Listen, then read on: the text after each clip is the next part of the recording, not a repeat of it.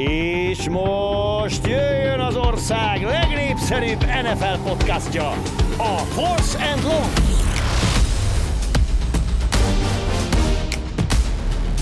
Sziasztok, mert szeretek köszöntünk mindenkit szokás szerint Budai Zoli és Vencsics Márkkal.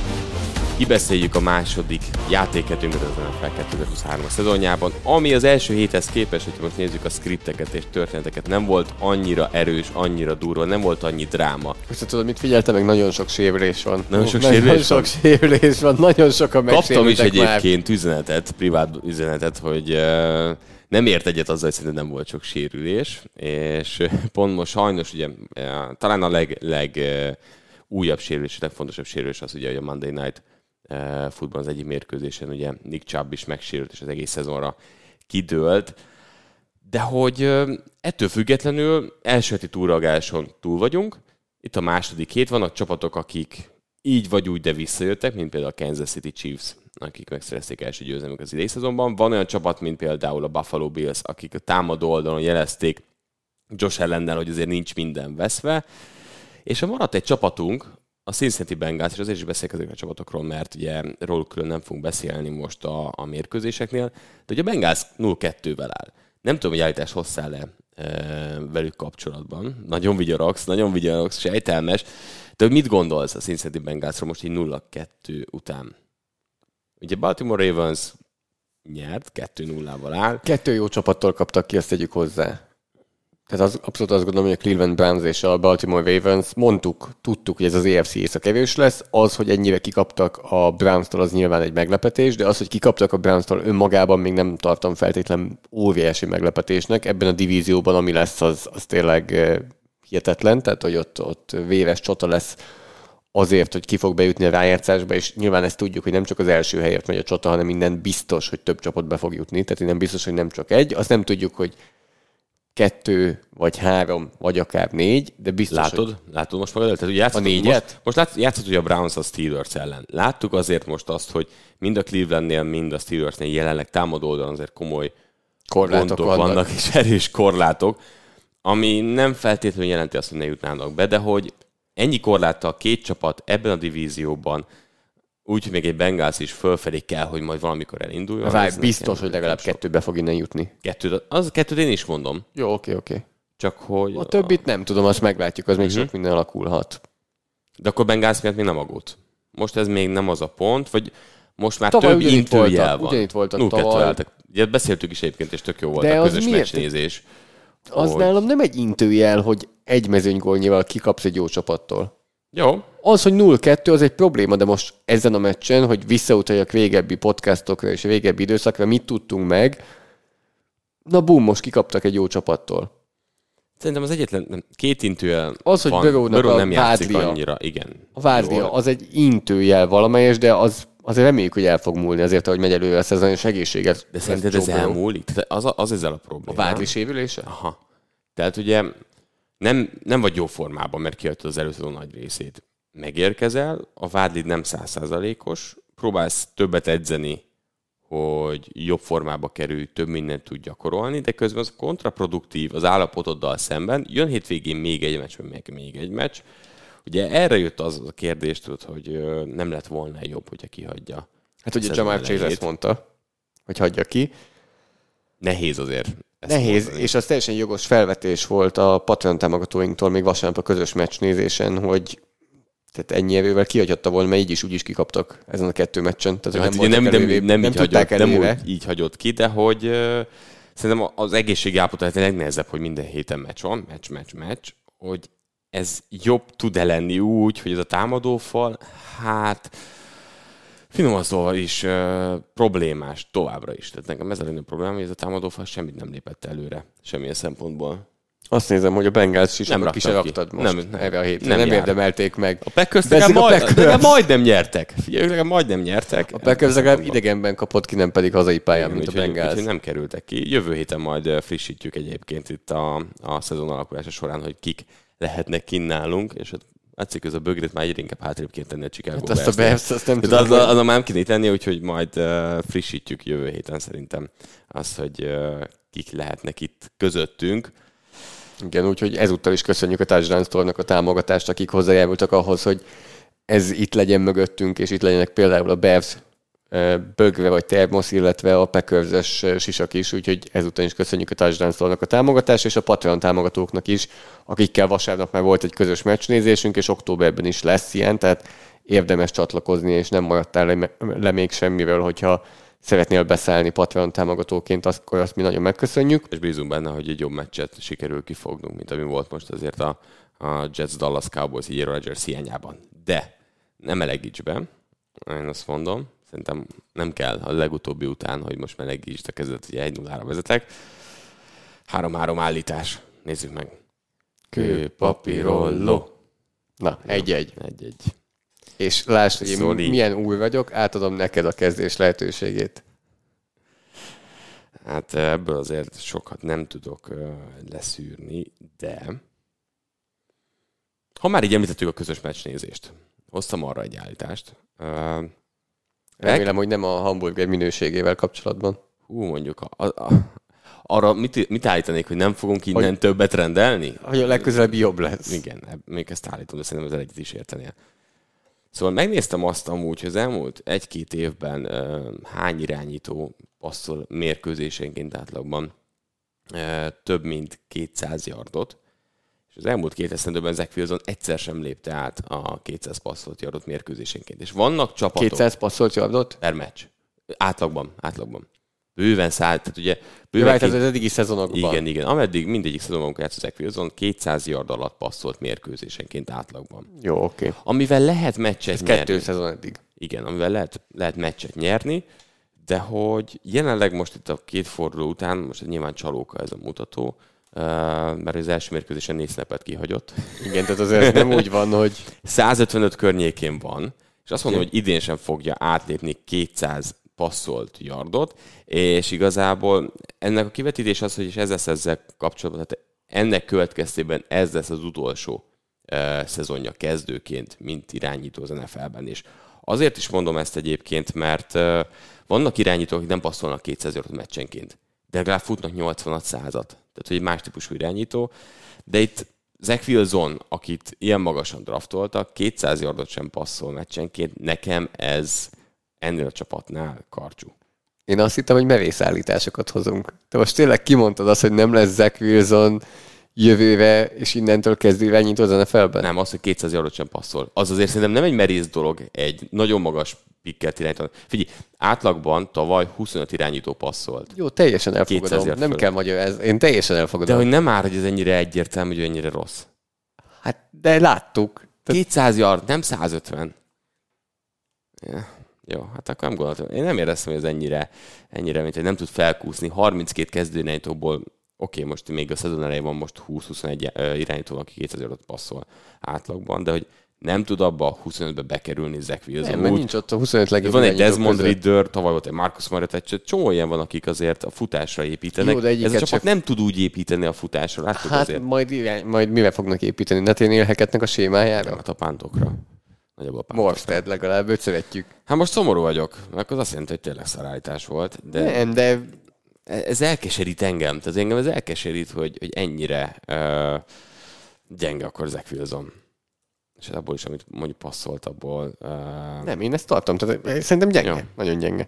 Jó. Az én egyik állításom, mert már valamelyes kitértünk, eddig 17 meccses szezonokból 2-t játszottak, ugye? Ha jól számolok. Abban a 2-ben egyetlen egy csapat jutott be 0-2-es kezdéssel a rájátszásba. Ez a tavalyi Cincinnati Bengals volt.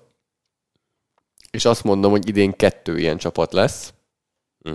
Megkeressem. 0-2-es kezdéssel fog bejutni. Várjál. És bajban voltam.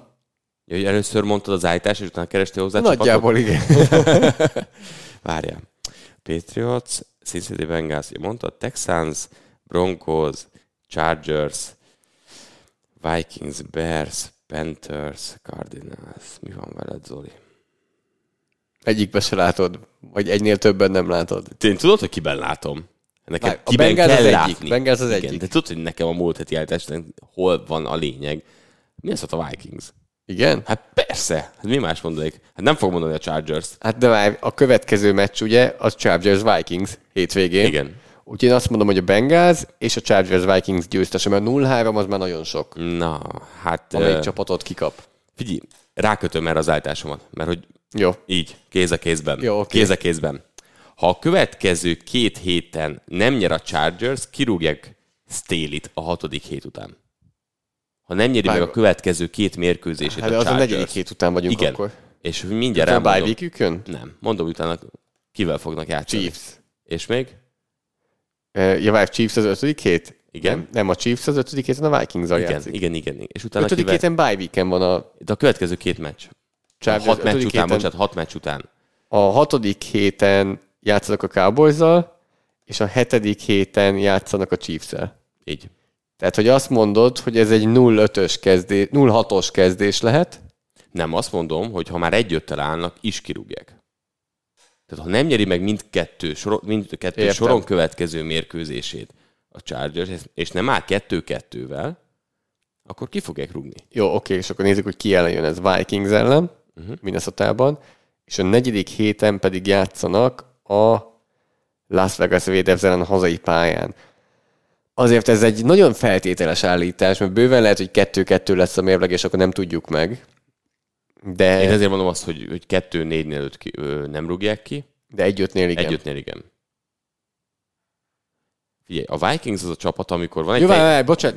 Van egy teljes... de ebben egyetértek. 1-5-nél ki fogják rúgni. Ebben egyetértek. Akkor meg vagyunk. Az állításommal egyetértesz. Azzal a sajátoddal egyetértesz? Azzal nem tudom, hogy 1-5-ig eljutnak-e. Aha. Tehát azt mondod, hogy már 1-4-nél azt mondja. Nem. Csak az 1-5 az számomra azért kicsit elképzelhetetlen ezzel a sorsolással, a következő 2 meccsel kicsit. Hogy már azt... De miért? Ja. Tehát szerintem nem fogjuk megtudni. A mostani hét után, a múlt heti után... Jó, az állításodat elfogadom. 1-5-nél ki fogják rúgni, ebben egyetértek, de szerintem nem lesznek 1-5. Aha. Tehát szerintem ez egy ilyen feltételes eset, ami nem fog mi győz meg a Los Angeles Chargers-szel kapcsolatban? A Tennessee Titans-től kikapnak hosszabbításban 3 ponttal, és az első fordulóban is kikaptak a Dolphins-tól 2 ponttal. Ez a támadó egység oké. De ez a védelem, ne haragudj, Ryan Tannehill első heti teljesítménye után, Derrick Henry első heti teljesítménye után, ezzel a védelem ellen a következő fordulóban és azt mondom, hogy Kirk Cousins dob megint 350 yardot és 3-4 TD-t. De hát ez alap Cousinsnál. Cousins mindenki ellen megcsinálja, ez jobb védelmek ellen is. Ez igaz. Ez a védelem, ez annyira gyenge, hogy nem tud támaszt adni ennek a csapatnak. Hát ez egyértelmű, ebben is egyetértünk. De ennyire biztos vagy az, hogy most akkor a Vikings ellen? Nem, azt nem tudom. De utána a Raiders megverik, és akkor még egyet be kell húzni a Chiefs. A Chiefs-t valahogy mindig elkapják. Hogy verik meg a Dallas-t? Tehát látod hát úgy, hogy Kellen Moore revanche meccs. Mindenki felszívja magát, még a védők is valamiért. Igen. Jó, tehát várjál, akkor a te állításod az volt, hogy a Chargers jut a rájátszásba. Mindjárt mondok egy merészet. Egyetértek veled. Hogy 2 csapat be fog jutni, aki 0-2-vel kezdett. De gondolom, nem a Bearsre gondolsz, te is. Mert a Vikings nyerni fog a Chargers ellen. Okay. Ezért ők 1-2-vel állnak, a Chargers 0-3-mal, és a Chargersnél kirúgják Staley-t. Amúgy lehet, hogy ez a legviccesebb történet, hogy én is azt mondom, hogy 2 jut be, de ez a Chargers lenne, de nem Staley-vel. Az szép. Most akkor én jövök a másik állításommal, ugye? Igen. 2 van. Nyilván, még 2 van hátra. Na, ezt még én is kiszámoltam. És nem tudom, még jó legyen az egyik. Ha már Ryan Tannehillről beszéltél, és hogy mennyire jól játszott a Chargers ellen, és hogy 1-1-jel áll ugye a Tennessee, én azt mondom, hogy Malik Willis és Will Levis egyetlen egy meccsen sem lesz kezdő ebben a szezonban. Mert végig Ryan Tannehill lesz, mert Tannehill jól fog játszani, és versenyben lesznek a rájátszásért. És nem fog megsérülni Tannehill. Ez a legvizikósabb része az állításomnak, ez a támadó fal mögött. 100%-ig egyetértek, ha nem kalkulálunk a sérüléssel. Tehát nem látod azt, hogy annyi gyengén játszan, hogy esélyt adnak Levisnek vagy Willisnek. Nem látod azt, hogy a Titans kiszállna október végén, november közepén a rájátszás versenyből. Ez a defense fal, amit nyújt, az egészen hihetetlen, az egész védelemnek a szíve lelke. Támadó oldalon pedig megint ott tartunk, hogy ez egy jól menedzselt csapat. És itt a nagy átalakulás közepén megint az van, hogy irányítót keresnek, de közben simán lehet, hogy rájátszást elérő csapatba keresnek majd egy irányítót. Levisz egy érdekes kérdés lett ilyen szempontból. Könnyen úgy járhat, mint mondjuk Rosen vagy a társai, hogy majd egyszer hoznak valakit, akit magasabbra hozzak, és soha nem bizonyíthat úgy, ahogyan kell. Egyetértek. Na, mi a te harmadik állítás? Tetszik? Örülök. Igen. Ha már a Titansról úgy se beszélünk igazán. Na, figyelj. Az Arizona Cardinals és a Chicago Bears fogja birtokolni a jövő évi draft első 4 helyét. Ez a 2 csapat fogja. Aha, jó. Na ez merész. Na ez nagyon sokat elmond, hogy Houstonról és a Caroline-ról. Na, akkor így végig tudjuk vinni így a logikai dolgokat. Mind a 4-0-2-vel áll? Igen. Tehát tényleg a Chicago 0-2-vel az oké. Arizona épp hogy, de 0-2-re becsúsztak. Minden... Nem akarnak ők semmit csinálni. És a Panthers és a Texans egymás ellen fog játszani most a héten. Igen. 2-0-2-es de az nem csapatot valamelyik győzni teljesen fog. mindegy, mert a Texans megy a Cardinalshoz, a Panthers a Bears. Tehát ez igazából roncsderbi, ez a 3 csapat, a teljes roncsderbi 2 forduló után. Ebből azért nyilván látszik, hogy a Texans az miért. Ő már építkezik, de még nagyon korai szakaszban van. Hát és a teljes támadófal szétesett. Így. A Bearsnél az van, hogy azért nem kellene, hogy itt legyenek. És itt vannak. És teljesen kilátástalan jelenleg a támadó egység is, meg a védelem is. Az a Cardinals meg gyűjtögető üzemmódban. Tehát nekik jó tesz az, hogy a Texans gyenge. Ez nagyon merész. Megtetszett. Milyen vicces lenne, hogy az első 4 helyen 2 csapat draftol. Most nézem a többi opciót, lehetséges csapatokat. Jó, tényleg akkor nézzük, hogy mi van ott a legalján. alján. Tehát 0-2-vel ugye a Chargers és a Vikings is, meg a Bengals, meg a Broncos. De ezek nem. Ez egy nem más lesznek kalap. ott. Las Vegas Raiders-t mondtuk még ide, de nekik is már van egy győzelmük, és azért még a vereség meccsen is kompetensnek tűntek. A Giants ennél jobb lesz, a Jets azért a védelem miatt fog hozni meccseket. A Colts még egy érdekes csapat lehet, de nyertek a Texans ellen. A Buccaneers úgy tűnik, hogy azért nem lesz ott azon a részén a draft sorrendnek. A Patriots úgy is fog azért ennél jobb lenni. A Rams úgy tűnik, hogy azért tud kompetitív lenni. Igazából szerintem nem lesz meg, de nem tudok nem egyetérteni. Legyen, tehát hogy legyen, ebbe így beleállok, mert ez annyira merész és annyira jó, hogy elfogadom, még akkor is, hogyha azért ebbe valljuk be nagyon kicsi az esély. Imádnám, annyira vicces zseniális lenne. Nagyon vicces lenne. Zseniális lenne. Tetszik nagyon. Na, mi az én harmadik állításom az egyszerűen merész és nem, mert volt már vele lehetőséget, tehát ez nem egy új dolog lenne, de egyszer se kapta meg a lehetőséget, de bevállalom, hogy talán most az idei év után, vagy nem, bocsánat, rossz helyvel közelítettem meg, hogy nem tudunk meg róla túl sok újat idén, és más az akadály, mint amit mi most látunk ahhoz, hogy ő vezetőedző legyen, de azt mondom, hogy jövőre Eric Bieniemy vezetőedző lesz, és amivel gondolok, az tudod, hogy mivel gondolok, hogy nem a pályán mutatott játék eddig sem az akadály, hanem mindig a személyisége volt az, amivel panaszkodtak, hogy amiatt nem kapja meg a lehetőséget. Tehát most az, hogy ezzel a kapja meg szerinted? Mert lehet, hogy egy idő után már áttöri a gátat az, hogy mennyire jól edzősködik, és mennyire jól hozza a pályán nyújtott teljesítményt a csapata, az felül fogja bírálni azt, hogy mennyire sutyó az interjúkon.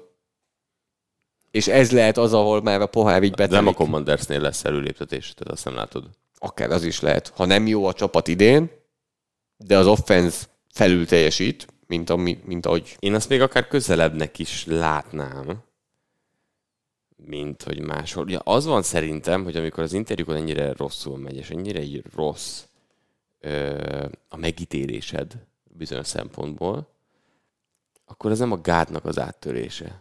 Hanem azt a gátat semmikor sem lehet áttörni, azt gondolod? Egy ilyen NFL annyira belterjes tud lenni, hogyha valakiről kialakul egy kell a 32-ből, akit meg tud győzni. Igen, ez az egy. Hát az a Commanders volt, csak támadó koordinátornak vitték el. De miért maradhatott volna Kansas Cityben élete végéig? Csak pont azért lépett ki Andy árnyék. Volt, igen. Hát, de itt támadó oldalon nincs árnyékban. Tehát itt most az, hogy Sam Howell... Támadó koordinátorként kevésbé keresel emberi tulajdonságokat, mint amikor vezetőedző vagy. Az, hogy Sam Howell a liga egyik, azt gondoljuk, legjobb védelme ellen, aztán ezt meglátjuk, 299 passzolt yard, 2 TD, 0 interception, az egy idő után azért Bieneminek a számlájára írható, és azt gondolom, hogy azért az akkor áttöri azt a gátat, vagy áttörheti azt a gátat. Tehát az egy másik dolog, hogy vasárnap a közös meccsnézésen végigvettük, hogy meglehetősen kevés helyet látunk, ahol vezetőedzőváltás lesz a következő évben. Nem volt túl sok hely. Nem értek egyet. Nem. És miért nem? Szerintem azért, mert több idő kell majd neki, hogy ezen mondjuk tudjon kozmetikázni. Tehát, hogy egy év támadó koordinátori hatékony munka a Commandersnél nem lesz elég ahhoz. Hát még egy kicsivel több, ha lesz. De szkeptikus vagyok azzal egyébként, hogy egyáltalán lesz-e itt tényleg, hogy áttörje azt a virtuális gátat. És akkor mi áttörjük a gátat, és megyünk a 3 mérkőzésre, amiről beszélni fogunk. Ugye a Patreon támogatókkal szavaztattuk meg, hogy mely mérkőzések legyenek. Nehéz helyzetben voltunk, mert amíg dönteni kellett, 4 meccsre jött ugyannyi szavazat. Aztán ez növekedett, most már néztük a kezdésre, hogy már 5-re jött ennyi, úgyhogy mi szemezgettünk, és azt néztük, hogy milyen csapatokról nem beszéltünk. Tehát a Patriotsról beszéltünk múlt héten, például azért a Patriots-Dolphins meccs kiesett, mert a Dolphinsról is azért beszéltünk, úgyhogy most egy olyan meccsről beszélünk, amit kihagyhatatlan volt, ez pedig a Seattle Seahawks-Detroit Lions mérkőzés, ami hosszabbításba is torkollott, és hát nagyon-nagyon érdekes, és sok szempontból lehet megnézni. Az első hét után azt mondta Dan Campbell, hogy megmutattuk, hogy megerősített engem abban, hogy tudjuk, hogy mik vagyunk mi, és hogy kik vagyunk, és hogy hol vagyunk.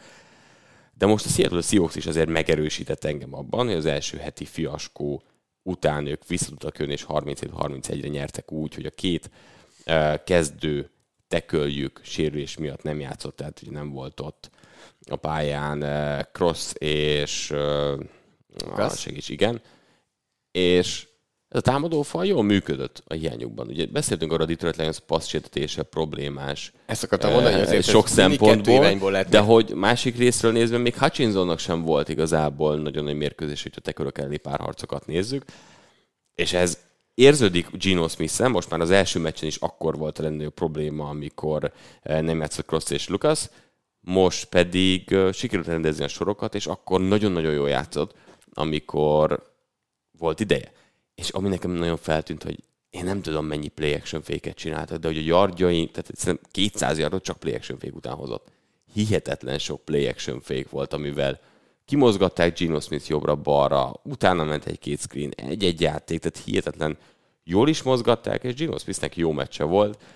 Ha eltekintünk az egyetlen egy ordas nagy hibától, ami a sack, ami miatt ugye punt pozíció is romlott. Az a probléma igazából, mert ő szerintem le akarta vinni az órát, amennyivel csak lehet, hogy kevés ideje maradjon a Lionsnak, és a 2 perces figyelmeztetés alá menjenek. De igen, az, hogy a mezőny pozíció romlott, az abszolút egyetértek, hogy ez egy hiba volt ilyen szempontból annál a sacknél, de amúgy igen, hát gyorsan megnéztem neked, Geno Smithnek a héten a 3. legtöbb play action passza volt, Daniel Jones és Desmond Ridder után, tehát 17 ilyen dropbackje volt, 16 passzából 13 sikeres, 174 yard, 1 TD. És az osztályzata az pedig 87,3, ami az 5. legmagasabb volt a héten. Hihetetlen volt. Játékoknál, de a 174 yard, amit passzoltak, az a 2. legtöbb.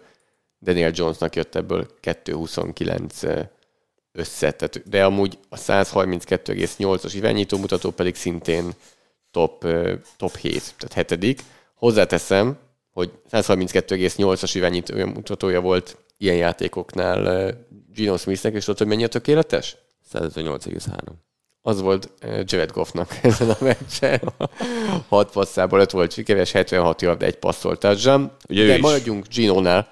Ahogy nézem ezt a meccset, meg összességében Geno Smith-t is, annyira az jön át, hogy ő egy NFL QB, akiben nincs meg mindig az a látványosság, mint mindenki emlékszik szerintem, vagy nagyon sokan láthatták tavaly a New Orleans Saints elleni passza, ami egészen elképesztő helyre ment, és egy zseniális dobás volt.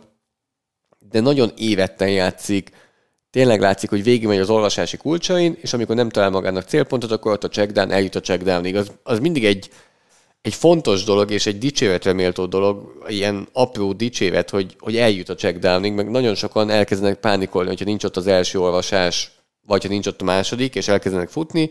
Gino szépen végigmegy, magabiztosnak tűnik, nyugodtnak tűnik a zsebben, és ezen a meccsen én azt gondolom, hogy azt láttuk, hogy 2 jó csapat találkozik. Tehát ilyen szempontból megint, hogy odautaljak vissza, hogy mit tudtunk, meg mit tanultunk, a csapatok játék erejéről a szezon előtti várakozásokhoz képest szerintem nem sokat. Ha az első hétnek nagy figyelmet tulajdonítottunk, túl nagyot, és azt hittük, hogy a Seahawks gyenge lesz a Ramsey vereség miatt, ahhoz képest nyilván megtudtunk dolgokat, de szerintem, ahogy mindig elmondjuk, nem érdemes az első hétre ennyire komolyan tekinteni, mert akkor komoly meglepetések jönnek utána még tovább. De az előszezonban való elvárásokat nézzük, akkor azt láttuk a 2 csapattól szerintem, amit várni lehetett, és tulajdonképpen az döntött a végén, hogy melyik csapatnál volt utoljára a labda. Gyakorlatilag Geno Smith onnantól, hogy megkapta a labdát a visszaadás után, 7 passzából 6 volt jó, és nem is ment soha vissza Jared Goff a pályára.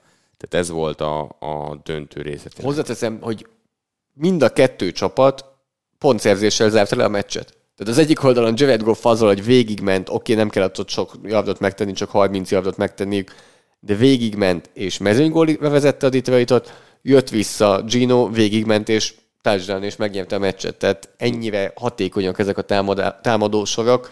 Megint beszéltünk Ben Johnsonról, aki egy free flicker touchdown hozott össze például a Detroitnak, de voltak end-aroundok, jet sweepek, nagyon kreatív játékok de Goff voltak. milyeneket is dobott, tehát hogy milyen volt például az első tétel, mint Reynoldsnak azt a seamet. Tökéletes, úristen, gyönyörű volt. Azért a free flicker után, hogy a sarokba bedobta és vezette, ott ugye mondott, tehát azért ezek nagyon nagy dobások is voltak. Én azt érzem most a második hét után, hogy azért igen, mindkét csapatot én egy NFC wildcard körben nagyon szívesen megnézni. Ez egy nagyon jó meccs lehet ott. Ez egy olyan szintű meccs. És vannak hiányosságok, mint a Detroit Lionsnak a passzrása, ami komoly probléma. Van probléma az a Seattle Seahawks, mennyire nem tud futni. Például, hogy egy kicsit Gino tehermentesítse, mert azért ez a Detroit Lions nem annyira kemény a frontban, hogy ne lehetne ellenük futni. Walkernek voltak nagyon szép megmozdulásai, de ez általában abból áll, hogy 2 yarddal a line of scrimmage mögött már valamit kell csinálnia. Igen. És a 14 yardos futása az volt a leghosszabb, az volt talán a legelső play a Seahawksnak egész meccsen, érdemes visszanézni. Ott is 4 védőt kell, hogy kicselezzen ahhoz, hogy 14 yardot össze tudjon hozni. A másik oldalon viszont sokkal könnyebben mennek a futások, és akkor ide egy videót be is illeszthetünk arra, hogy David Montgomery egy csapdafutásnál egy óriási autópályán tud végigfutni, annak köszönhető, hogy mondjuk Bobby Wagner is elnézi, hogy hova lépjen be a futójátéknál, de megint a sokoldalúságát láthatjuk a Detroit Lions falának úgy, hogy ráadásul innen hiányzott Taylor Decker baloldali tackle, akinek a helyén Penei Sewell jobboldali tackle játszott, és Sewell helyén játszott emiatt Matt Nelson. A meccs közepén megsérült Halapulivati Vaitai, csak hogy kimondhassam ebben az adásban is. Még mindig. Tökéletes. Extra. Most le is tudom írni most már. Na azt. Halipoluvati. És nincs valami másik. Halipoulati. A Vaitai-ban a más. Na most én leírnám, de nem fogom bevállalni mégse. Ezt még gyakorolnom kell. Halipou, az biztos. Hala. Így kezd már rosszul. Az Hali. Halapoluvati. De pedig, ha kimondod... Livaati. Halapulivati. Mert nem ugye az O meg az út, bocsánat, az út ejtett. Tehát Halapulivati. Na és a Miami Dolphins irányítójának hogy kell mondani a nevét? Na jó, a Tango Vajla, ezt megtanultuk 2 szezonnal ezelőtt. Megtanultuk. Tehát Vaitai kidőlt, és a helyére jött be Graham Glasgow, aki meg amúgy center, más csapatokban, guard, center, Denverben játszott korábban, meg Denverben és Detroitban, de hogy más csapatoknál valahol kezdő lehetne. Tehát azért ilyen szempontból nem az még a mélység sem. Ha top 5 együtt játszik, akkor ez egy top 3 támadó fal, benne van a 3 legjobban, de hogy így sem annyira rossz. Glasgow az egy gyengébb, mint White-Eye, például 15 játékból 3 sértetést engedett is gyorsan, tehát azért itt ez egy más szint, de ez az előző Montgomery futás is megmutatja a sokoldalúságát ennek a Detroit faltnak.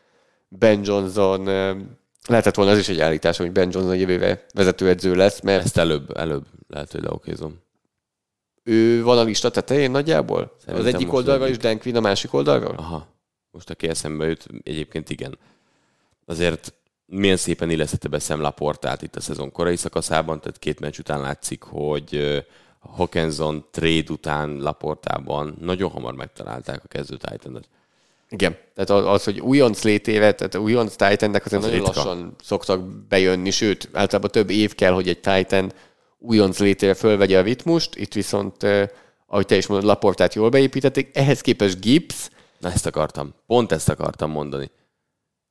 Szeretjük Ben Johnson-t, és lehet, hogy ez Gibbsről mond el valamit, vagy lehet, hogy ez Campbellnek a hozzáállása, de Gibbs-t annyira különleges szerepkörben akarják használni, ami szerintem soha nem működik. Tehát ezt már eljátszottuk 10x éve most már lassan, még St. Louis Ramsnek hívták a csapatot, amikor Tavon Austin 8. helyen draftolták. Nem lehet használni ilyen szerepkörben játékost, hogy trükkös játékosként. Tyreek Hill sem ezért lett jó játékos, mert trükkös játékoknál használták. Nagyon-nagyon a kezébe akarják adni a labdát, de nagyon-nagyon nem boxon belül. De mert passzjátéknál azért nagyon be van vonva. Igen. Futásoknál meg így boxon belül futunk. Montgomery, Gibbs. Hát de ez a kemény, hogy Montgomery megsérül, és nem és jön be. És előbb jön be Reynolds futni sima futójátékoknál, mint Gibbs. Aki Gibbsnek volt 7 futása, hozzáteszem, hogy csak 17 yardért, de annyira furcsa a használata nekem Gibbsnek, és annyira sokat mondó viszont az, hogy amikor Montgomery megsérül, akkor sem Gibbs az, akit oda tesznek. Szerintem itt még azért látszik, hogy ilyen pozíciókeresés van. Hogy van nekünk egy jó fegyverünk, vagy azt gondoljuk róla. De várj! Vagy a másik verzió, tudod mi? Amikor így kapsz karácsonyi ajándékot, mint hogy te kapnál például egy gyümölcs turmixot, és nem tudod használni, mert nem is akarod, és akkor nézed, hogy most néha kipróbáljam, valahogy kéne, akkor veszek hát egy ők vették a turmix gépet. De nem feltétlenül ő maga. Nem Johnson? Na igen, erre gondolok. És akkor jön oda Campbell, vagy akár jön a GM, és azt mondja, hogy ezért kérdezem, hogy ez valami kinek a... 10-valahány labda csak, 7-szer futott, ezért hoztuk, és akkor így vakarják a fejüket, hogy hol tudnak. Jó, de a Én ezt el tudom képzelni, ezt a részét. A másik problémám ezzel, hogy ezt viszont nem szezon közben fogod megtanulni. Ez nem úgy működik, hogy szezon közben kitalálom, hanem erre volt egy egész holt szezonot, hogy megtud, hogy mit tud a játékosod. Hát lehet, hogy ez a maximum. Vagy lehet, hogy a Montgomery sérülés kell ahhoz, mert ő nem hiszem, hogy következő meccsen fog játszani, és előbb bájtá is kidőlt hetekre. Akkor ez lehet, hogy ez lesz a lehetőség Gibbsnek. Vagy ha nem, akkor tényleg ott tartunk, hogy ez egy válasz a támadó koordinátor részéről, hogy Gibbs jelenleg miben működhet. 2 dolgot szeretnék még kiemelni ebből a meccsről, aztán tovább mehetünk. Az egyik az, hogy az egyik leghülyébb zászlót láttuk, amit én valaha láttam. Nem, ez egy nagyon hülye zászló volt. Pete Carroll is teljesen kiakadt, és még az általában higgadt Geno Smith is hihetetlen ideges volt. A Detroit verőzónáján belül volt már talán a Seattle, és ide bevágjuk ezt a játékot, megkeresem, és akkor be fogjuk tudni vágni ezt a játékot. A Detroit verőzónáján belül volt már talán a Seattle, és a szélső elkapót akarta megdobni Geno Smith, de a szélső elkapó egy hosszú útvonal helyett megállt és visszafordult, de eldobta a hosszú útvonalat Geno Smith. És kapott egy intentional groundingot. Nem tudom, most kéne felhívjuk Udvardi Gyulát, hogy van erre a szabály, mert nyilván, amikor nem ért meg egymást az elkapó és az irányító, akkor elkapótól messze fog leesni a labda, de nem volt rajta nyomás, és nem azért dobta oda a labdát. Akkor ez hogy van? Te se tudod, mi? Nem vagyok bíró, de majd itt a podcasten megpróbálja felhívni, és ha úgy csinálják, akkor ide most pont bevágtuk ezt a videót, vagy hangot. Na de, ez egyik dolog, amit el akartál mondani, szerencsére egyikünk sem lesz bíró, de ez nagyon idegesítő. Tudod, amikor azt hiszed, hogy oda fog menni. Most elgondolkodtam egy pillanatra, hogy történt-e már ilyesmi velem, de nem volt ilyen. Nem tudtok be így rám. Nem kaptál ilyenre? Hát mert te mindig megérted, gondolom, magadat az elkapóval. Hát, még csak ezt sem mondanám. Most gyorsan meg kell. És mi a másik része, amit jól emlékszem-e, és jól láttam. Igen, a negyedik negyed elején volt, aki esetleg addig megnézi. A másik pedig, hogy mindenképpen gyorsan meg akarom nézni, hogy jól emlékeztem a játékra. Talán Lakett az, akivel nem értik meg egymást. Igen, teljesen érthetetlen, na mindegy. A másik, hogy ne menjünk el úgy egy Seattle meccs mellett, ne menjünk el szó nélkül, hogy nem beszélünk Uchenna Nwosuról, aki szépen lassan kezd az egyik kedvenc szélső passietetőm, vagy szélső védőm lenni. Tehát a szezon végére jutunk oda, hogy Frankie Luvu, Uche Nwosu, és akkor lehet gyűjteni az ilyen játékosokat a védelembe. De Luvut nem mi mondjuk. De te is mondod, egy ilyen top 10, minden fordulóban hozhatnánk egy ilyen nevet. Aki nem... Hipster nevet. Ha, igen. Nwosu jó, beszéltünk róla. Amúgy az hipster név. Az igen, de most védelmet kéne összehozni. Meg Penei Sewell. Tehát itt a Detroit... Penei Sewell azért az nem hipster, az menő. Frank Regno, hipster név? Nwosu, ez a menő. Nwosu menő? Ez menő.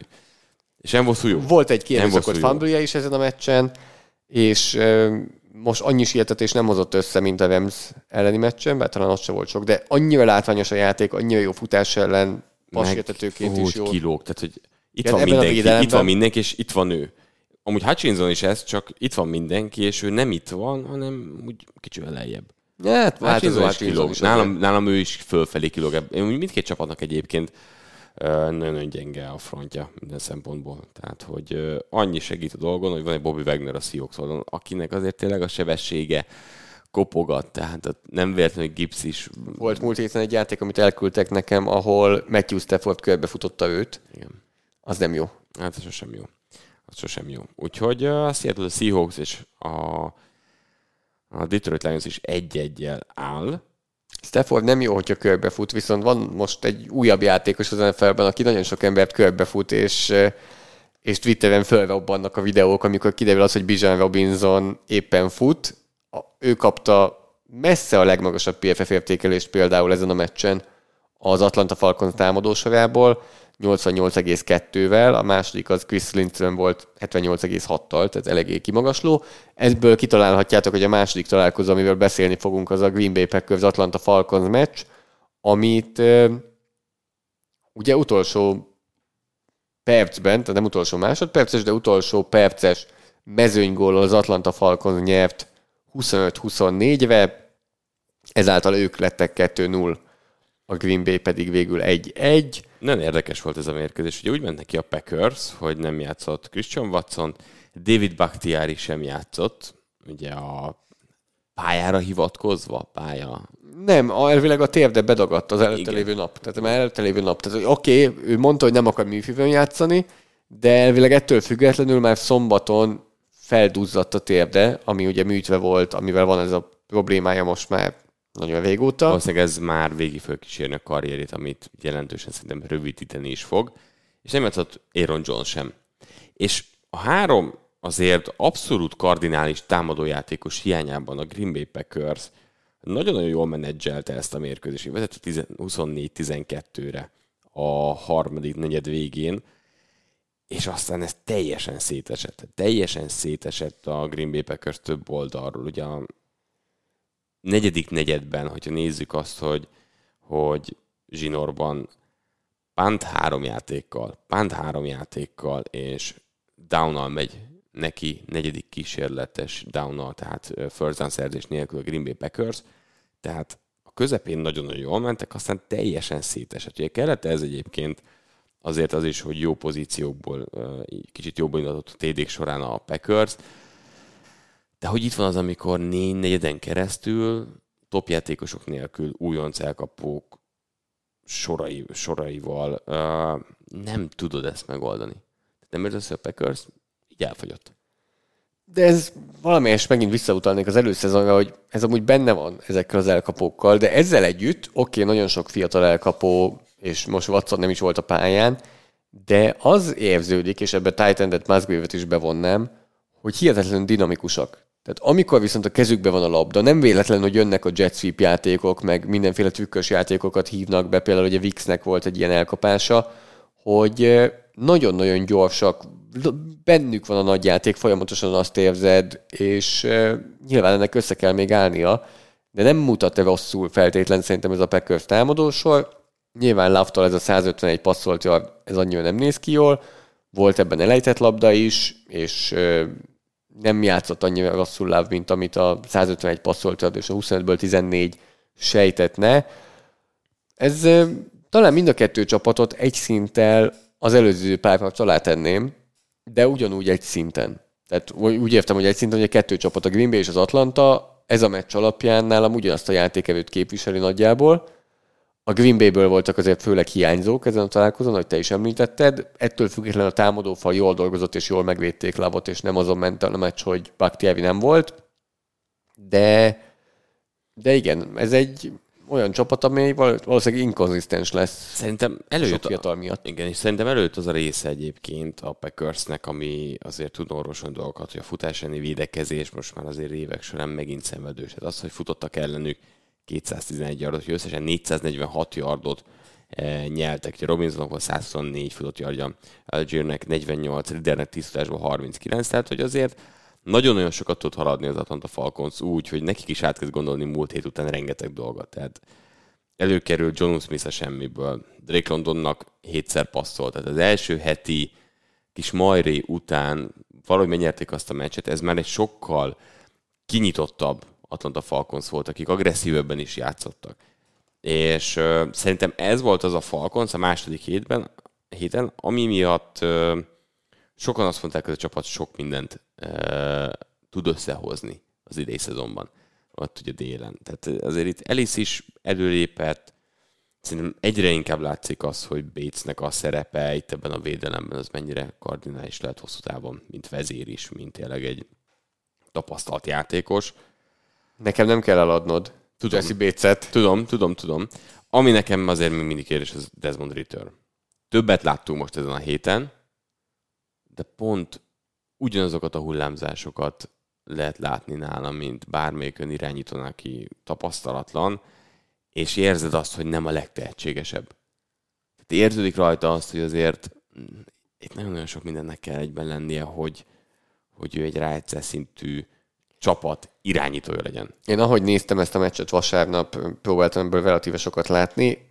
Ez volt az egyik első ilyen konklúzióm, hogy Ridder sajnos nem jó. Most nyilván ez egy kis konklúzió jelenleg ebből a meccsből, és próbálja az ember nem rávetíteni az egész szezonra, meg karrierre, de amit ezen a meccsen láttunk Riddertől, azt szerintem nem volt jó. Pontatlan volt, volt szerencséje, hogy Jair Alexandernek majdnem lehetett volna egy pick six-e, hogyha elkapja a negyedik kísérletre azt a paszt, és nem csak leüti.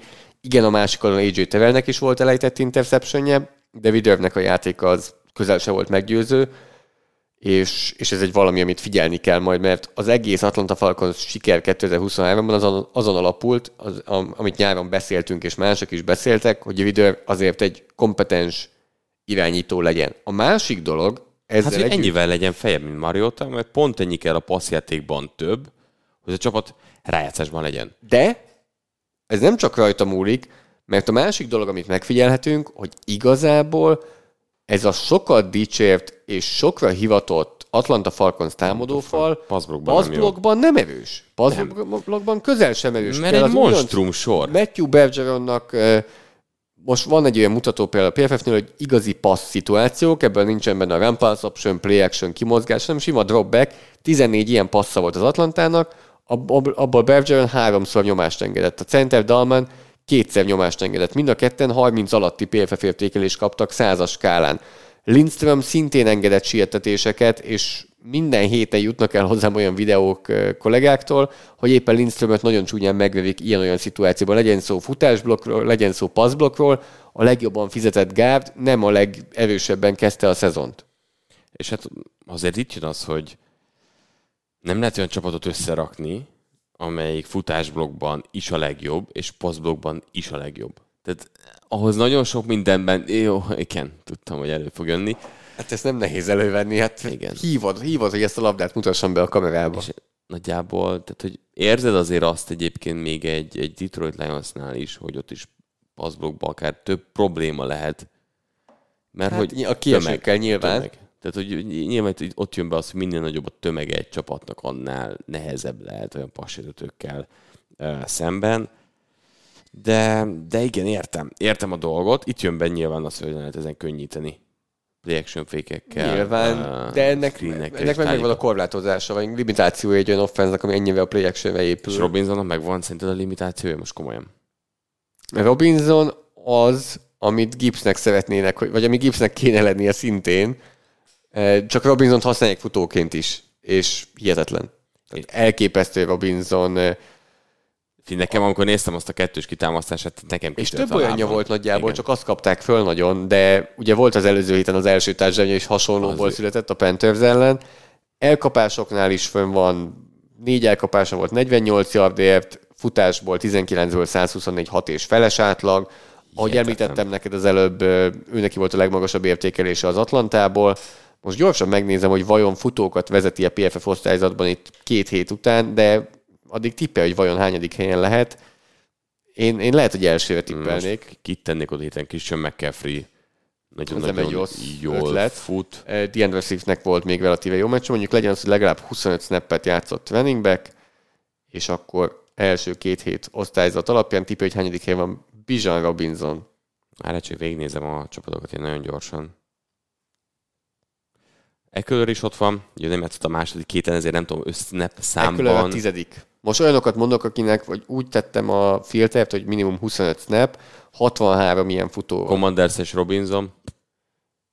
Ő 9. Uh-huh. Szépen mész 10-től 9 végig tudsz menni? Egyik vajon? Nem. Vannak itt nevek a top 10-ben, akit nem gondolnál. Harmadik. Bijan Robinson? Első. Szuper. 80, úgy, hogy a passblockra nagyon rossz osztályzata van, de 80, az csak 2 play. 86,1-es osztályzat. 2 playben tartott ebben passblockban. A 2 hét alatt. 86,1-es osztályzata van Robinsonnak, másik James Conner 82,1-el, harmadik Nick Chubb 81,6-tal. A legutolsó pedig Dion Jackson 28,4-jel. Jó, de volt 2 fumble-je, meg nem tudom mennyi, és másik sem is játszott. Volt a pályán. Másik sem szerintem már is játszott. De ez mindig jó, amúgy, amikor a 60. és a 61. is Texans futó. Egyik se Pierce, azt hozzátenném azért. Jöttek szavazatok. Montgomeryt meg Barkleyt írták egyébként, meg azt kell a második helyre tippelt, ez közel volt. Jó, szóval mennyire érzed azt egyébként? Igen? Arthur Smithről szeretnék beszélni, és a 4. kísérletes döntéseiről. Tetszik a bajsza Arthur Smithnek. Óvatosan, nagyon közel kerül szakhoz, hogy YouTube-ról letiltsanak minket, ha valami mást is mutatsz itt. Nem akartam. 4. kísérletes döntések, nagyon-nagyon tetszett, hogy milyen szituációkban és miért csinálta ezeket. Most megnézem, itt van, igen, 4-szer mentek neki, abból 3-szor összejött. Ugye rövid szituáció is volt benne, amikor Robinson futotta szinte csak olyan volt, szinte csak rövid volt, de a legvége az annyira agresszív volt, és annyira tetszett, ugye, most megkeresem, 2-0-8-al a vége előtt, a Green Bay 23-asán voltak, 24-22-es Green Bay vezetésnél. Mezőnygól távolság Q-nak. Így van, 2-0-8 hátra.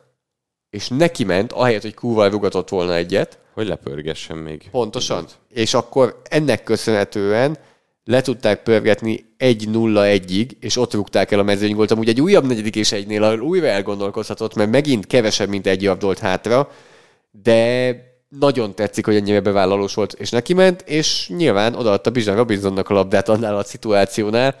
Hihetetlen bizalom van az újoncban, és amikor idén az Atlantáról beszélünk, akkor róla kell, hogy beszéljünk majd. Ez már most látszik. Igen.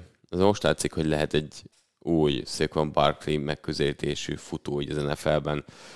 Tisztán látszik, és hát látszik az, hogy a Falconsnak azért a passértetés, amikor kellett siettetésekben szerintem a meccs végén azért jött lavra. És még a szélső passértetőnek azért elő kell lépni. Itt valamit még onnan hozni kell, de tömeg, Onyemata, Grady Jarrett szerintem azért jó lehet, és Campbell pedig, hát nem jön a szek neki, tehát nem akar összejönni a szek. Hát egy sietetés jött neki össze 15 snapből, azért ennél volt már erősebb. Igen.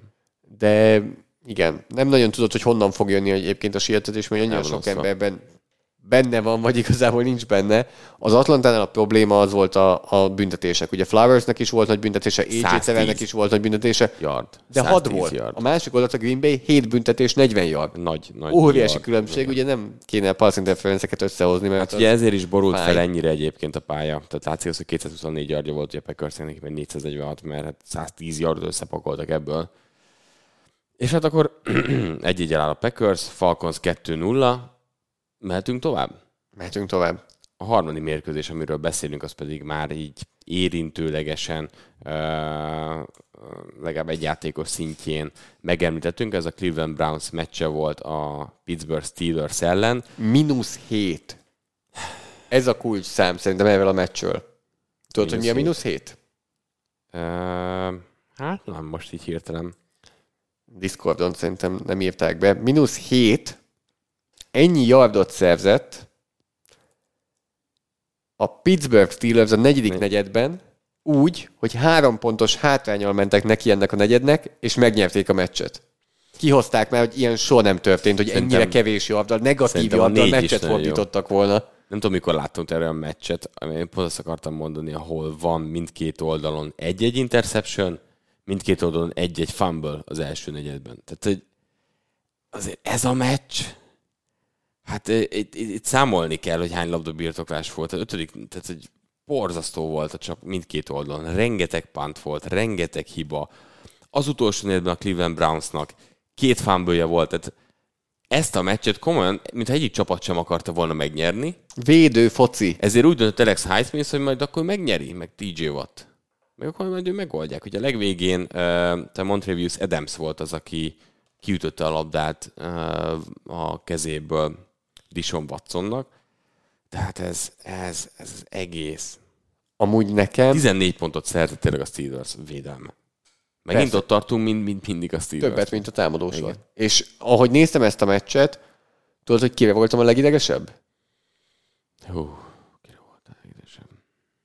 Ahogy tanítják is, hogy a hüvelykúj nem pedig a mutatóúj. Ezt nem ismered? Nem. Hogy amikor elkezdesz hibáztatni valakit, akkor mindig a hüvelykújjadat használni, nem mutatóujjadat. Magadra mutass? Na, hogy igen, magadra mutass. Én, hogy bedöltem a Pittsburgh Steelers offense hype-nak, hogy a Kenny Pickett hype-nak bedöltem, na én magamra voltam a legmérgesebb, hogy hihettem el. Hát Pickett nem játszott jól, nem. Fogalmazhatunk úgy, és igazából tudod, hogy kivének a teljesítményére hasonlít nekem kicsit ez a meccs? Együtt néztük nemrég. New York Jets. Igen. Hogy volt egy hosszú ugyanez jut eszembe, és kiszámoltam, hogy... Hoppá, akkor azért vigyázzunk egy kicsit. Most miért? Tehát, rohagy meg. Szóval, hogyha most jelenlegi 2 első számú elkapót, ha nézzük, jelen Robinsont és Pickens-t, akkor most már 68 elkapott yardjuk volt, hogy azt a hosszú időt nem veszük. 68. Itt jött Discordon komment, hogy Pascal mindenhol draftolta Pickens, de Pickens nem rossz. Pickens most, jó, a San Francisco ellen nem, és 10 passzból, ami neki ment, abból csak 4-ből lett elkapás. Szétkörbelőtte őt. Meg volt olyan passz, ahol jól védekeztek rajta, leütötték a labdát, hogy de hogy ez a támadó egység borzasztó. Najee Harris gyönyörű volt, ahogyan kitáncolt és visszavágott, és volt egy ilyen játék, tudod, amikor balra kiment, kitáncolt, vagy visszavágott jobból. Volt egy-kettő ilyen... Jaron Ford is megcsinált egyébként. Igen. De hogy egyébként Harris nagyon-nagyon gyenge. Nem, hát az egész Pittsburgh támadósor... Jó, de tehát a támadófal is. Érdekel egy fun fact? Akkor egy újabb PFF stat. Most nagyon sokat hozok már az adás közben is. Tudod, hogy ki engedte a legtöbb sietetést az NFL-ben 2 hét után? Támadófal vagy játékos? Egy ember, egy játékos. Fun fact. Steelers-es. Igen. Dan Moore Jr. a baloldali tackle 15-öt engedett. Azt tudom, hogy Sziumáló mi lett volna. Elmész egy... Az kemény lett volna. Super Bowl top támadó, NFL top támadó falból, és te enged a nem, de egyébként... De ő sem játszik jól. James Daniels a 11. ezen a listán. Tehát a guard. Tehát Dan Moore engedte a legtöbbet 15-tel. Ez a bal tackle, meg a jobb guard. Igen. Az úgy nyugtató, nem? Tehát a bal oldalról jön nagyon sok, meg akkor jobb középről. Jó, hozzáteszem, hogy azért a San Francisco ellen játszottak, és egy olyan Cleveland ellen, amelyik erősödött a passz sietetésében. Ha már itt vagyunk, muszáj vagyok elmondani egy fun fact-et, ami benne lesz a támadófal listámban. Még egy. Ezen a listán holtversenyben második helyen 2 jobboldali tackle áll, az egyik Evan Neal, mindegy, ő nem számít. A másik Mike McGlinchey, aki 13 sietetést engedett eddig a Denverben, második legtöbb az NFL-ben, 13-at 2 meccs alatt, tavaly a San Franciscóban 17 meccs alatt 30-at. Apró visszaesés. Na de visszatérünk a hétfő esti focira. Kenny Pickett, oké, sokat van nyomás alatt, de amikor nincs nyomás alatt, akkor sem. De nem értem, mert tavaly a szezon végén jól játszott, és nem csak az előszezonra épült ez a hype. De egyébként, tehát, hogy Freiermuth felé egyetlen egy labda ment. Két yardot hozott. Pont annyi, mint Gene Olszewski felé, akinek fumble-je volt egy elkapásában, és ő egy snappet játszott. Az egy snap volt a támadó oldalon. Hát elbeszélgettek vele. Hát jó, de elbeszélgethettek vele a speciális egység után is, ahol egy kick-off volt, ami az oldalvonalon kívülre jött, igen. Megfogott az oldalvonalon belül, egy ilyen szép sideline catchet mutatott be. Hihetetlen. Egy korábbi Patriots játékos, akiket mindig ugye azt mondják, hogy mennyire okosak, de ez egy kicsit védelmi csata, én ennek meg így megadom. Volt. 14/4 harmadik kísérletre a Steelersnél, szerintem ez tök jó. Nem tudom azt mondani, hogy védelmi csata, nem miért? tudom. Nem lehet olyan 2023-ban? Tudod, hogy ki az, aki a legtöbbet nyert ezen a meccsen amúgy? Figyelj már, ez a 2 csapat 60 perc alatt hozott 3 darab TD-t. Nekem az is védelmi csata, ha hoznak 5 TD-t, és látom, hogy épkézláb támadó egységek vannak a másik oldalon. De hogy nem tudom. Egyébként ami miatt ezt mondani, hogy védelmi csata, azt tudod, hogy miért? Ízekezhetik ezt a Cleveland Browns támadófalat, ami ezért nem ennyire rossz. Ha valamiatt megközelítem azt, az egy csomó olyan eset, amikor passzituációban a Cleveland Brownsnak a támadófalát azért darabraiban szedték szét. Akár poszikot belül, akár Willis kívül. Még Teller is a meccskorai szakaszán szerintem engedett egy szekket. Tehát... Jones viszont nagyon jól tartotta Wattot ahhoz képest. Tehát múlt héten McKivicnek sokkal több problémája volt, mint Jonesnak. De hogy emiatt azt mondom, oké. Mert hogy azért itt mindkét oldalról voltak. Az, hogy fantasybe egy pontot nekem Miles Garrett, nem örülök nyilván. Ez szomorúság. Ami viszont, tehát bocsánat, az előbb mondtam, hogy aki a meccs nyertese, vagy aki a legimpresszívebb volt ezen a meccsen, az, aki egy kulcsfigura volt ebben a szezonban. Jim Schwartz. Jim Schwartznak a védelme tényleg jó. Oké, nem tudjuk, mennyire erős ez a Pittsburgh támadósor, és mennyire könnyű, hogy jó legyen a volt védelme. Volt egy szakadóesős Cincinnati Bengals, akik azért ezen a héten egy fokkal már jobbak voltak a Baltimore ellen, de még mindig nem tudjuk. Figyelj, az első 2 hét alapján nem tudjuk. Jövő héten Tennessee Titans. 2 cornerbacket is elvesztette a meccsen a Cleveland, tehát nem játszotta végig a meccset, se Denzel volt, se Greg Newsome. Pedig kezd jól kinézni ezt a védelem, akkor lássuk meg őket egészségesen. Hát, Grant Delpitnek és Juan Thornhillnek nagyon jó safety duo, tehát szépen ott lesznek, hogy ez egy top safety duo lesz az NFL-ben. Az nagyon rendben Delpit ugye hozott is egy interception ezen a meccsen.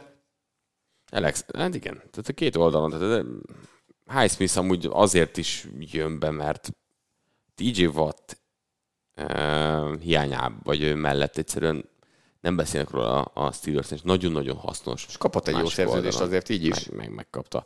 De hogy a Clevelandnél, értem, amit mondasz, egyébként múlt héten ugye ő volt a hét edző nálunk, de Deshaun Watson még mindig nem klappol Stefanskival. Persze, nem. De lehet, hogy senkivel se fog. Ha már a labda ezen oldalán vagyunk, akkor még Joey Portert emelném ki, az újoncot, aki most 14 snappet játszott, de így is volt egy leütött labdája, ugye kulcs szituációban, még az első félidőben. Deshaun Watson, gondolkoztam, hogy az állításomat, vagy az egyik állításomat ide hozzam a Deshaun Watson köré, hogy amit látunk tőle, az nem évi meg a pénzét, és akkor még enyhén fogalmazunk. Hát látom az arcodat, ahogy ezt kimondom. Az nagyon-nagyon csalódáskeltő a játéka. Oké, sokat volt nyomás alatt, de kitáncolt belőle. Volt egy-kettő teljesen elhúzott játék, amiből szek lett. Nem jó, Watson. Nem jó. Úgy, hogy a futójáték egyébként működik. Tehát Chubbban még volt 10 futásból 64 yard, Ford 16 futásból 106 yard, oké. 69 yardos futásot volt, tehát hogy azért volt egy hosszú is ebben. De hogy ennél stabilabb támadójátékot támadófal oldalán, az nem látunk. Egyébként nagyon érdekes ez a Cleveland Browns támadófal, mert így említettük az előző meccsnél ugye a tömeget, mondjuk egy Falconsnál, egy kicsit a Cleveland Browns is nekem ilyen passzblokkban, hogy úgy jól futásblokkolnak, sok gondot fordítanak arra, hogy a futásblokkolás jó legyen és jól menjen a csapatnak, és közben mintha így a passzblokk az nem. És mint a Stefanskynál ez már kezdene ilyen kérdőjelen, hogy amúgy az ő támadó falai sosem tudnak jó passzblokkolni. Nyilván itt is azért korábban is a Vikingsnál is előjött ez. Mert amúgy simán lehet az, hogy van egy csapat, amelyik, tehát, hogy hova helyezd a hangsúlyt mondjuk akár egy támadókornától. De most kikről beszélünk igazából, mert most Wills tudtuk, hogy nem annyira jó. Hiába volt elsőköves, semmikor se volt jó. Nem volt rossz. Passzblokkban egyébként azt gondolod, mint hogy a többi támadófal, hogy fejlődik. Futásblokkban már az elején is jó volt, de nem jött el ez a fejlődés. Vagy most például ott van Poszik, aki meg az, hogy ezen a szinten tud játszani, szerintem inkább az a meglepő. Teller meg Bitonio. Aha. Tehát, hogy Posziknál az, hogy most gyenge passzblokkban, de cserében nagyon erős futásblokkban, ebben a rendszerben inkább az a meglepő, mert egy olyan támadófal ember, aki nem nagyon kellett a Seattle-nek, és akkor nem volt erős támadófal a Seattle-nek, nem mint hogy most nagyon az lenne, főleg a 2 tackle nélkül.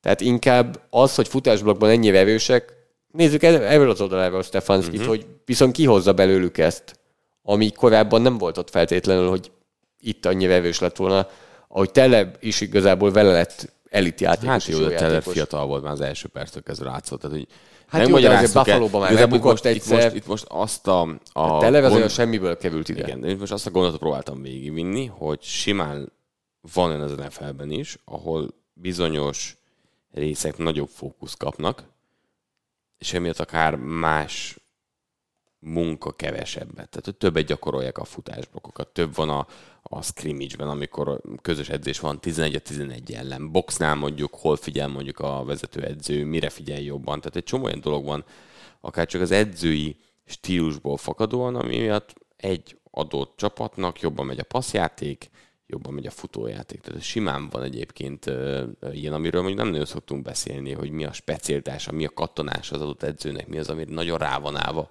és emiatt lehet jó. És ha van valami, akkor ez itt azért a Clevelandnél látszódik, hogy a futásblokkolás, ezt nagyon-nagyon rendbe tették, és emiatt nem aggódom annyira Chubb kiesése miatt. Na, ebben nagyon kíváncsi leszek, igen, erről mindenképpen beszélünk. Ford, ahogy bejött a meccsbe, az biztató volt. Abszolút. Az nagyon biztató volt, 16 futásból 106 yard, nagyobb átlaggal futott, mint Chubb, de oké, neki megtolta a 69 yardos nyilván. De láttunk már korábban is olyan meccset a Clevelandnél, ahol nem volt se Chubb, nem volt se Hunt, és talán Dennis Johnson volt az, aki jól játszott. Most a Jacksonville-nél ilyen passzjátékokra került elő. És a fal miatt és a séma miatt tudnak jól teljesíteni futók.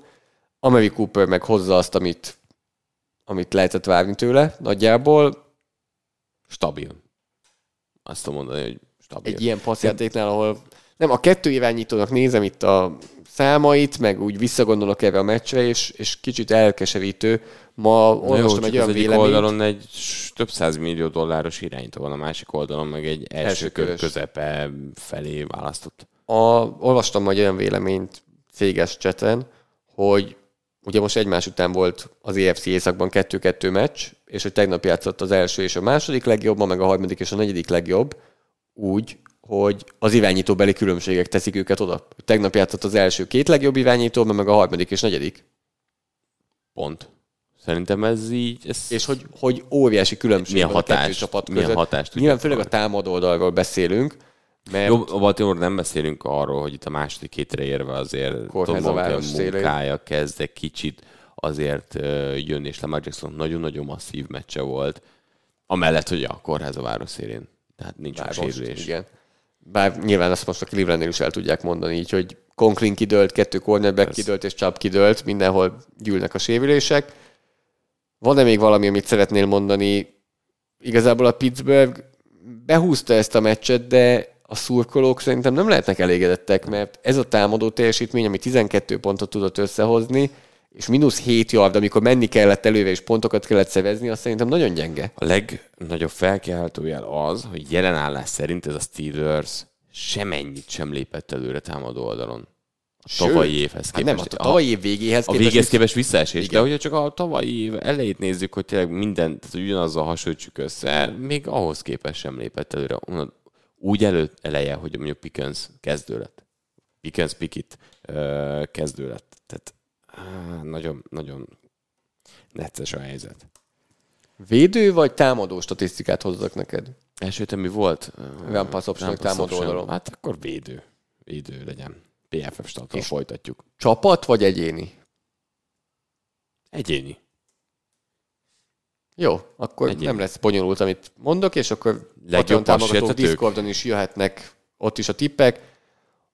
Passértetők, akik a legtöbb nyomást hozták össze az első 2 héten. Tehát totálban, darabszámra, nem százalékosan, hanem totál darabszám. Discordot is nézem, ahol a Patreon támogatók írják, akik élőben hallgatják a podcastot, hogy ők mit tippelnek, aki vezet az NFL-ben ebben a mutatóban. De nem százalékosan nézzük. Nem százalékosan, ezért mondom, neki 15 sietetés jött össze az első 2 meccsen. Mennyi jött össze Chris Jonesnak amúgy? Most csak így érdekel. Ja, megnézem, most ne kérdezzél közben, Léci. Bezavarsz. Na, te ebből élsz.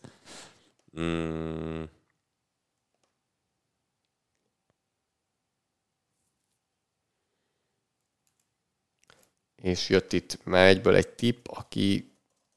Nem nézem meg. Na igen, ez a kemény. Ez egy jó tipp volt, de majd mindjárt elmondom, hogy mi vele a probléma, hogy igen, akivel tipp jött, ő holt versenyben a harmadik. Akivel meg a következő tipp jött, ő szintén holt versenyben a harmadik. Itt most a Patreon támogatók betippelték holt versenyben a harmadikat, amiből egyébként 5 van, tehát 5-en vannak holt versenyben a harmadik helyen 12 siettetéssel. De tovább mentem, találtam még egyet. De mondjuk az a kemény, hogy aki az első 15-tel, ő 88 playben volt a pályán, passzjátéknál, 88. Igen. Aki a harmadik holt versenyben 12-vel, ő csak 57 playben.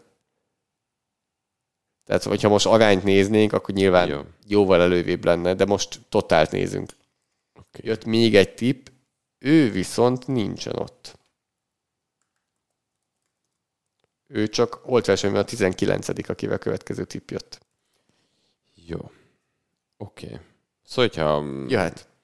Nick Bosa holt versenyben a 19. Ezt tudom, mert nem őt néztem meg, de pont ott volt ő is. 9 sietetés hozott össze, 76 playből. Tehát amúgy ez nem egy jó arány nála. Ha már beszéltünk, akkor Miles Garrettet is hoznom kell. Holt versenyben a 19. 9 sietetés hozott össze, de ő csak 53-ból. Aha. Akkor most megyek oda, ahova akarok. Daniel Hunter. Miért akarsz Daniel Hunterhez menni? Szerintem... Holt versenyben a 12. 10 passz sietetés 78 játékból. Akkor Max Crosby. Szerintem most már alakulunk. Max Crosby holt versenyben a harmadik 12 passz sietetéssel. Amúgy Josh Allen-t is hoztam volna, de a második meccsen ugye közvetettem megsérült, ezért neki szerintem nincs annyira sok sietetése. Ő holt versenyben a 26. bemondom, mert itt Patreonon jött egy tippre. És hány snappet csináltam úgy? Ő 61. Aha, tehát látszik is, hogy de nem, ebből lehetett volna többet azért. És már jönnek ilyen belső falemberek is? Vannak belső falemberek is? Holt versenyben a harmadik helyen egy darab belső falember van. Jeffrey Simmons? Nem. Nem is Aaron Donald. Holt versenyben a 8. helyen, ott már Jaj, Micah Parsons, hát nem mondtam. Micah Parsons holt versenyben a harmadik 12-vel szintén. Jó. Na, akkor...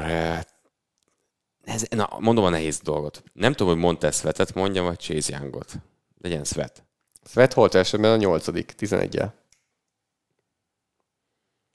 Kéne az Eaglesből mondanom valakit?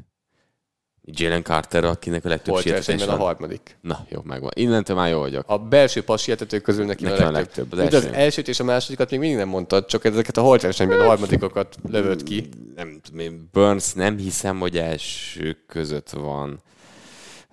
Ki az, akit még itt eszembe jut, és nézem. Berettet a Buccaneersben nem mondanám oda. Saints Falcons nem, Bears nem. Hát... meggyőzve. Eagles-esek közül gondolkodom, de ott annyi van, hogy ott most a másik Bosát nem akarom, Meket nem akarom mondani.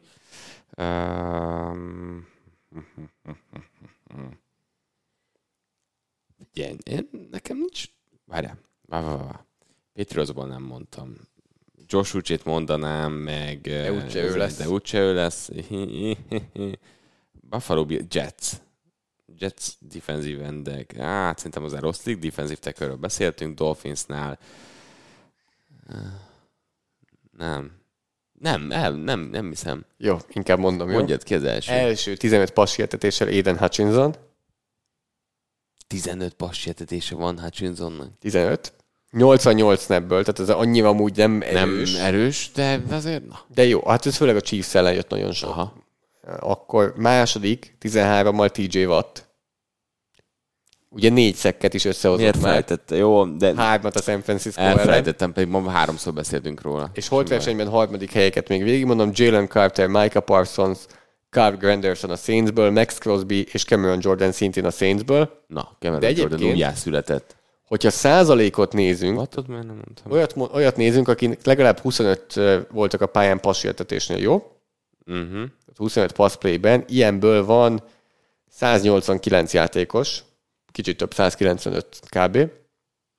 A legmagasabb százalék, 36 százalék, Rashan Gary, 25 passértetésből 9 nyomás.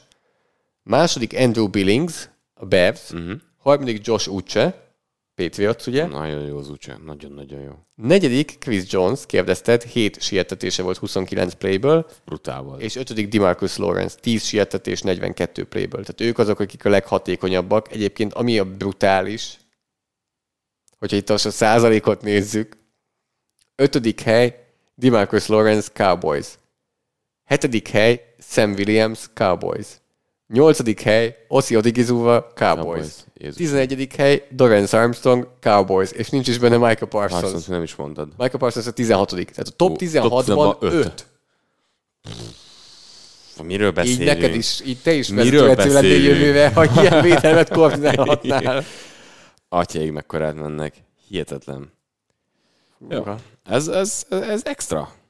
Na, ez jó volt.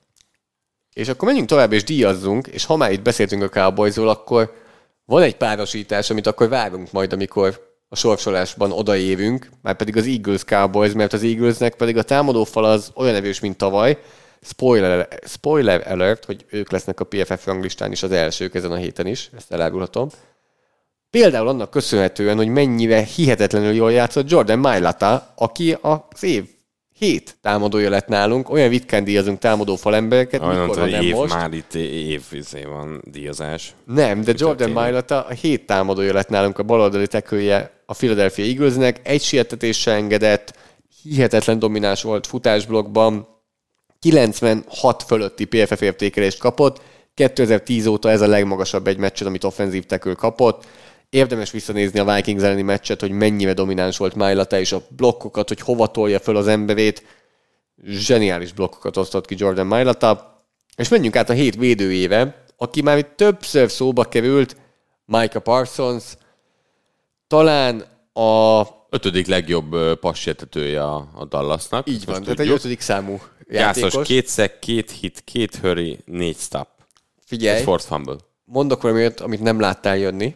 Ugye ez a szófordulat, ezt nagyon szeretjük. Igen, így.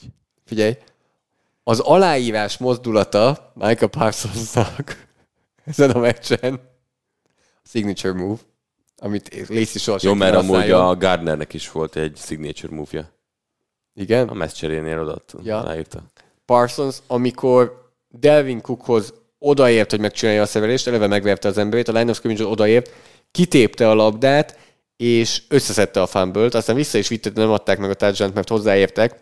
A PFF skálán egy játékra a legmagasabb osztályzat, amit adunk, az +2, -2 között mozog, vagy az osztályzatok +2, -2 között mozognak, annyit elárulhatok, hogy Parsons erre a játékra egy 3-ast kapott. 3-ast? Saját szabályokat felrúgjátok. Fel. Ezt a céget. Komolyan. 3-as kapott. Nézzük, hát.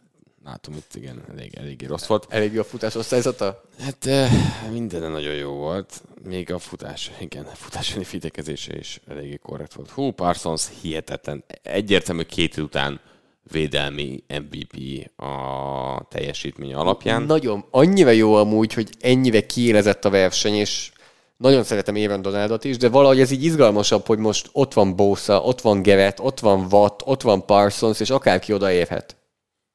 Csak most neki akar, többieknek már megvan. Garrettnek mi van meg? Garrett meg ő. Hát neki még egy rájátszás is szerintem valamilyen szempontból már felüdülés lenne. 7 újonca. New England Patriots kikapott a Buffalo Bills-től most nem, de a Miami Dolphins-tól igen. Valószínűleg majd tőlük is kikapnak. Idő kérdése csak.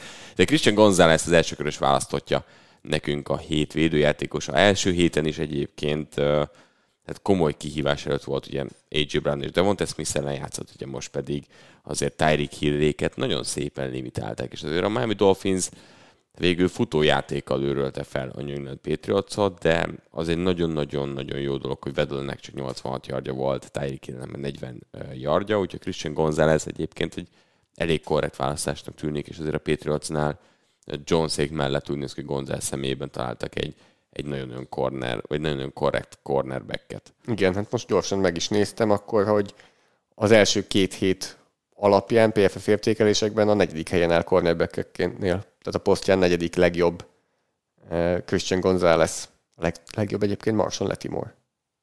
Itt ilyen újjászületések vannak New Orleansban. Itt azért Cameron Jordan-t is hallottuk. Te is szinte újjászülettél. Többször is. Már csak Kárnak kéne újjászületni, és akkor nem veszne kárba ez a szezon. Viszont akkor van még egy játék, amit mutassunk meg Derek Carr-tól, ami Derek Carr szeretett volna egy touchdown-t elkapni, és Taysom Hillből még nagyobb hős lehetett volna, mint ahogy alapból is el van könyvelve, mert az egyik futásnál Derek Carr észrevette, hogy cornerback blitz van, és a cornerback ahelyett, hogy kimarad, Wildcat játék volt, és Taysom Hill megtartotta a labdát, mert futójáték volt behívva, és Derek Carr pedig kérte a képernyő alján a labdát, amikor rájött, hogy teljesen üresen van, de nem kapta meg Taysom Hill-től. Úgyhogy ilyenek történnek New Orleansban, Derek Carrral most pont ez jutott eszembe, viszont van 7 edzője is már. És az pedig Steve Spagnuolo, aki hát maradjunk annyiban, hogy megnyerte a meccset a Kansas City Chiefsnek. 17-9-re nyertek a Jacksonville Jaguars ellen. Trevor Lawrence-nek 216 passzolt yardja volt, de ami szerintem nagyon-nagyon durva az, hogy 12/3 volt a sikeres harmadik kísérletek aránya. A futójáték sem működött közben, Chris Jones a másfél szekje volt, Karl Aftisnak is volt másfél szekje, és hát egész mérkőzésen amúgy nagyon-nagyon kellemetlen volt Lawrence-nek a játék. Ridley-t teljesen eltüntették, mint hogy 8-szor dobtak felé, 2 volt elkapás és 32 yard, ezért maradtak Körtnek a rövid passzok.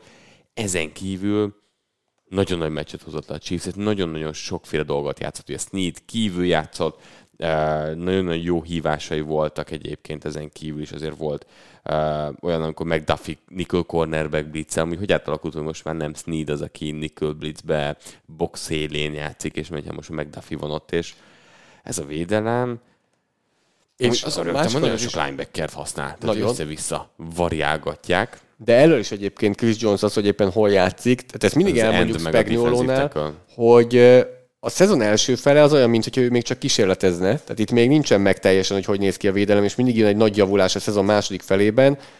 Na most történik a kísérletezgetés, és látjuk is, hogy ez történik. De különböző downoknál ugye endben használják, 3-as technikán használják, és ezen a mérkőzésen ugye azért a Jaguars nagyon gyenge az újonc jobboldali tekője, ezért etették is azokon a downoknál, és Chris Jones kitették az ő oldalára, jön a nyomás Lawrence-re, és hát kulcs szituációkban érkezett ez.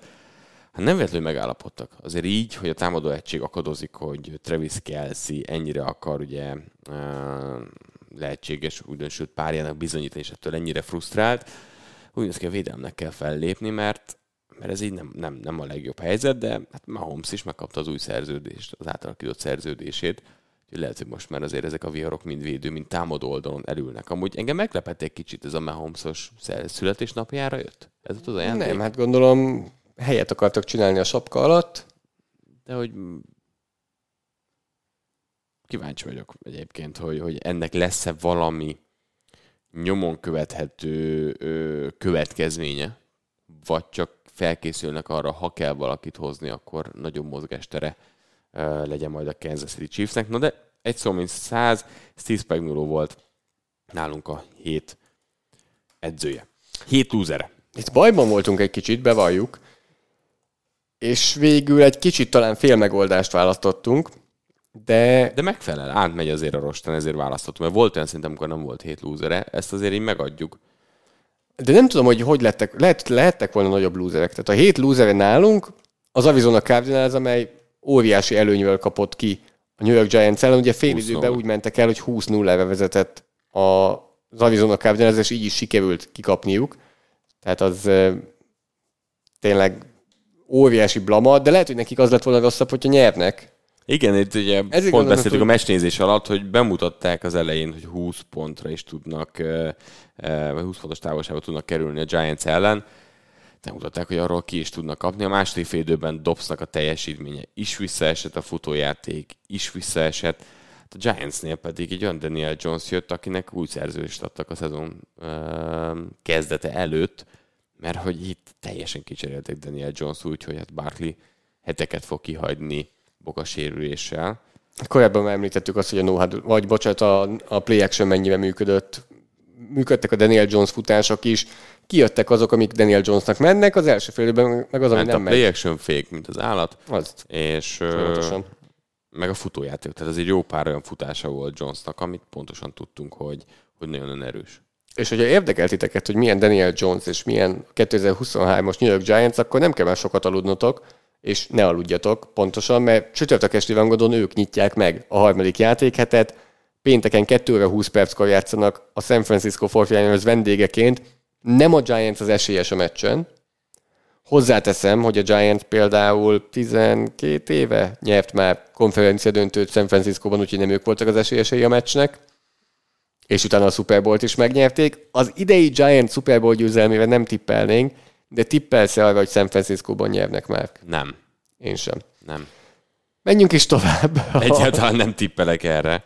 0-2 a 0-2 ellen. Márknak tudjuk már a tippjét, hogy szerintem mi fog történni a Minnesota Vikings Los Angeles Chargers meccsen. Vasárnap este 7 órától láthatjátok ezt az Arena 4-en. Márk szerint a Vikings fog nyerni hazai pályán. Tartom. Én azt mondom, hogy nyer a Chargers. De mind a kettő csapat amúgy érdemelne már valahonnan egy győzelmet, és nyilván óriási lúzerkedést fog bemutatni mindkét csapat valahogy, hogy egyik se nyerjen, vagy nem tudom, de szerintem különbözön akkor a tippünk, és én azt mondom, hogy Chargers. Ezzel egy időben online a Net 4-en nézhetitek a New York Jets New England Patriots meccset. Zach Wilson. Másik oldal Christian Gonzalez gyűjti tovább az interceptionöket? Hát lesz interception Zach Wilsonnak. Ha a Aaron Rodgers játszani akar még idén. És ugye azt mondták, hogy rájátszásban akár még vissza is térhet, ahhoz rájátszásba kell jutni. Ez az a meccs, amit nyerniük kell. Hazai pályán a Patriots ellen ezt nyerniük kell. Abszolút. És akkor a Patriots 0-3-ra esne. Abszolút a 0-2 is most először volt 2001. Nagyon-nagyon fura lenne egyébként, hogy ők ilyen 0-3-mal állnának, de egyre az látszik, hogy tud haladni ez a Patriots, de loser. Tehát megint olyan helyen dobott meg Jones interception, amikor jól haladtak, megint akkor hibáztak, amikor jól haladtak a Dolphins ellen. A legvégén amúgy majdnem még így is Strange-nek a kis erőszakolás, hogy Gesicki hátrapasszából förzent eredményezés mentek volna az egyenlítésért. Egyik legfurcsább játéka volt, és még furcsább lehetett volna, hogy összejön. Az nagyon. Úgyhogy én azt mondom, hogy hát Zach Wilson szenvedni fog a Patriots ellen is. Ha a futójáték nem tud javulni és segíteni, akkor nagyon-nagyon nagy gondban lesz. Úgyhogy én azt mondom, hogy Patriots. Én is azt mondom, hogy Patriots. Zach Wilsonra, bocsánat, de ebből sem fogok tudni tippelni egész évben. Egyszerűen nem tudok. 22-25. Már fogja kommentálni ezt a meccset, azért nem lesz szerintem gond, hogy mire tippelj. Kansas City Chiefs, Chicago Bears. Chiefs. Ezzel egy időben online nézhetitek az Arizona Cardinals Dallas Cowboys meccset. Ez úgy tűnik, hogy egy ilyen hét. Itt se kell sokat gondolkozni, azt gondolom. Cardinals Cowboys. Bocsánat, hogy itt próbálom megnézni, hogy állunk a pickemben. Csak hogy tippeljünk. De nem tudok eljutni oda. Annyira gyilkos ez az oldal. Mindegy is. Majd én megmutatom utána, jó? Jó. Hát itt kéne feljönni. Nem baj. Na. 2 óra 20-as idősáv, Las Vegas Raiders, Pittsburgh Steelers, egy történelmi párharc, és ez azért egy egyenlőbb felek párharca, mint a 22-25-ös idősávban a 2 találkozó. 2-1-1-es csapat. Tehát ha azt mondjuk, hogy a Steelersnek itt azért még, tehát reálisan a Raiders kevésbé látjuk rájátszásban, mint a Steelers, akármikor beszélünk. Ez így van. Ezt meg kell nyerniük akkor. Tehát így nincs kérdés, hogy a Raiders meg kell verniük. És azért, ha csak így nézzük, hogy támadó egység, védelem, annyival jobb a Steelers védelme, mint bármelyik másik 3 csapatrész, hogy ezt nem tudom nem a Steelersre tenni. Én is a Steelers-t mondom, de nem fogok nagyon-nagyon meglepődni, ha valahogy ezt a Las Vegas behúzza. Az alapján, amit láttunk az első 2 héten. Harmadik. Segítsek? Nem, csinálom. Hagyjad. Figyelj, én el vagyok. De látom, hogy nem megy. De hagyjad, én csinálom. Hétfőn megint 2 meccset lehet nézni, 2 hétfő esti rangadó lesz. Az első 1 óra 15 perckor kezdődő Tampa Bay Buccaneers, Philadelphia Eagles. Igen. 2-0-val áll mindkét csapat. Ami amúgy a Tampa Bay Buccaneersnél nem gondoltuk volna. Ez a védelem sokkal jobban játszik, mint amennyire kellett volna. A másik oldalról pedig azért az Eagles botladozva, de pont Nick Sirianni is elmondta, hogy egyébként ez a legjobb eset, hogy 2-0-val állnak úgy, hogy nem játszanak jól, mint ha 0-2 lenne.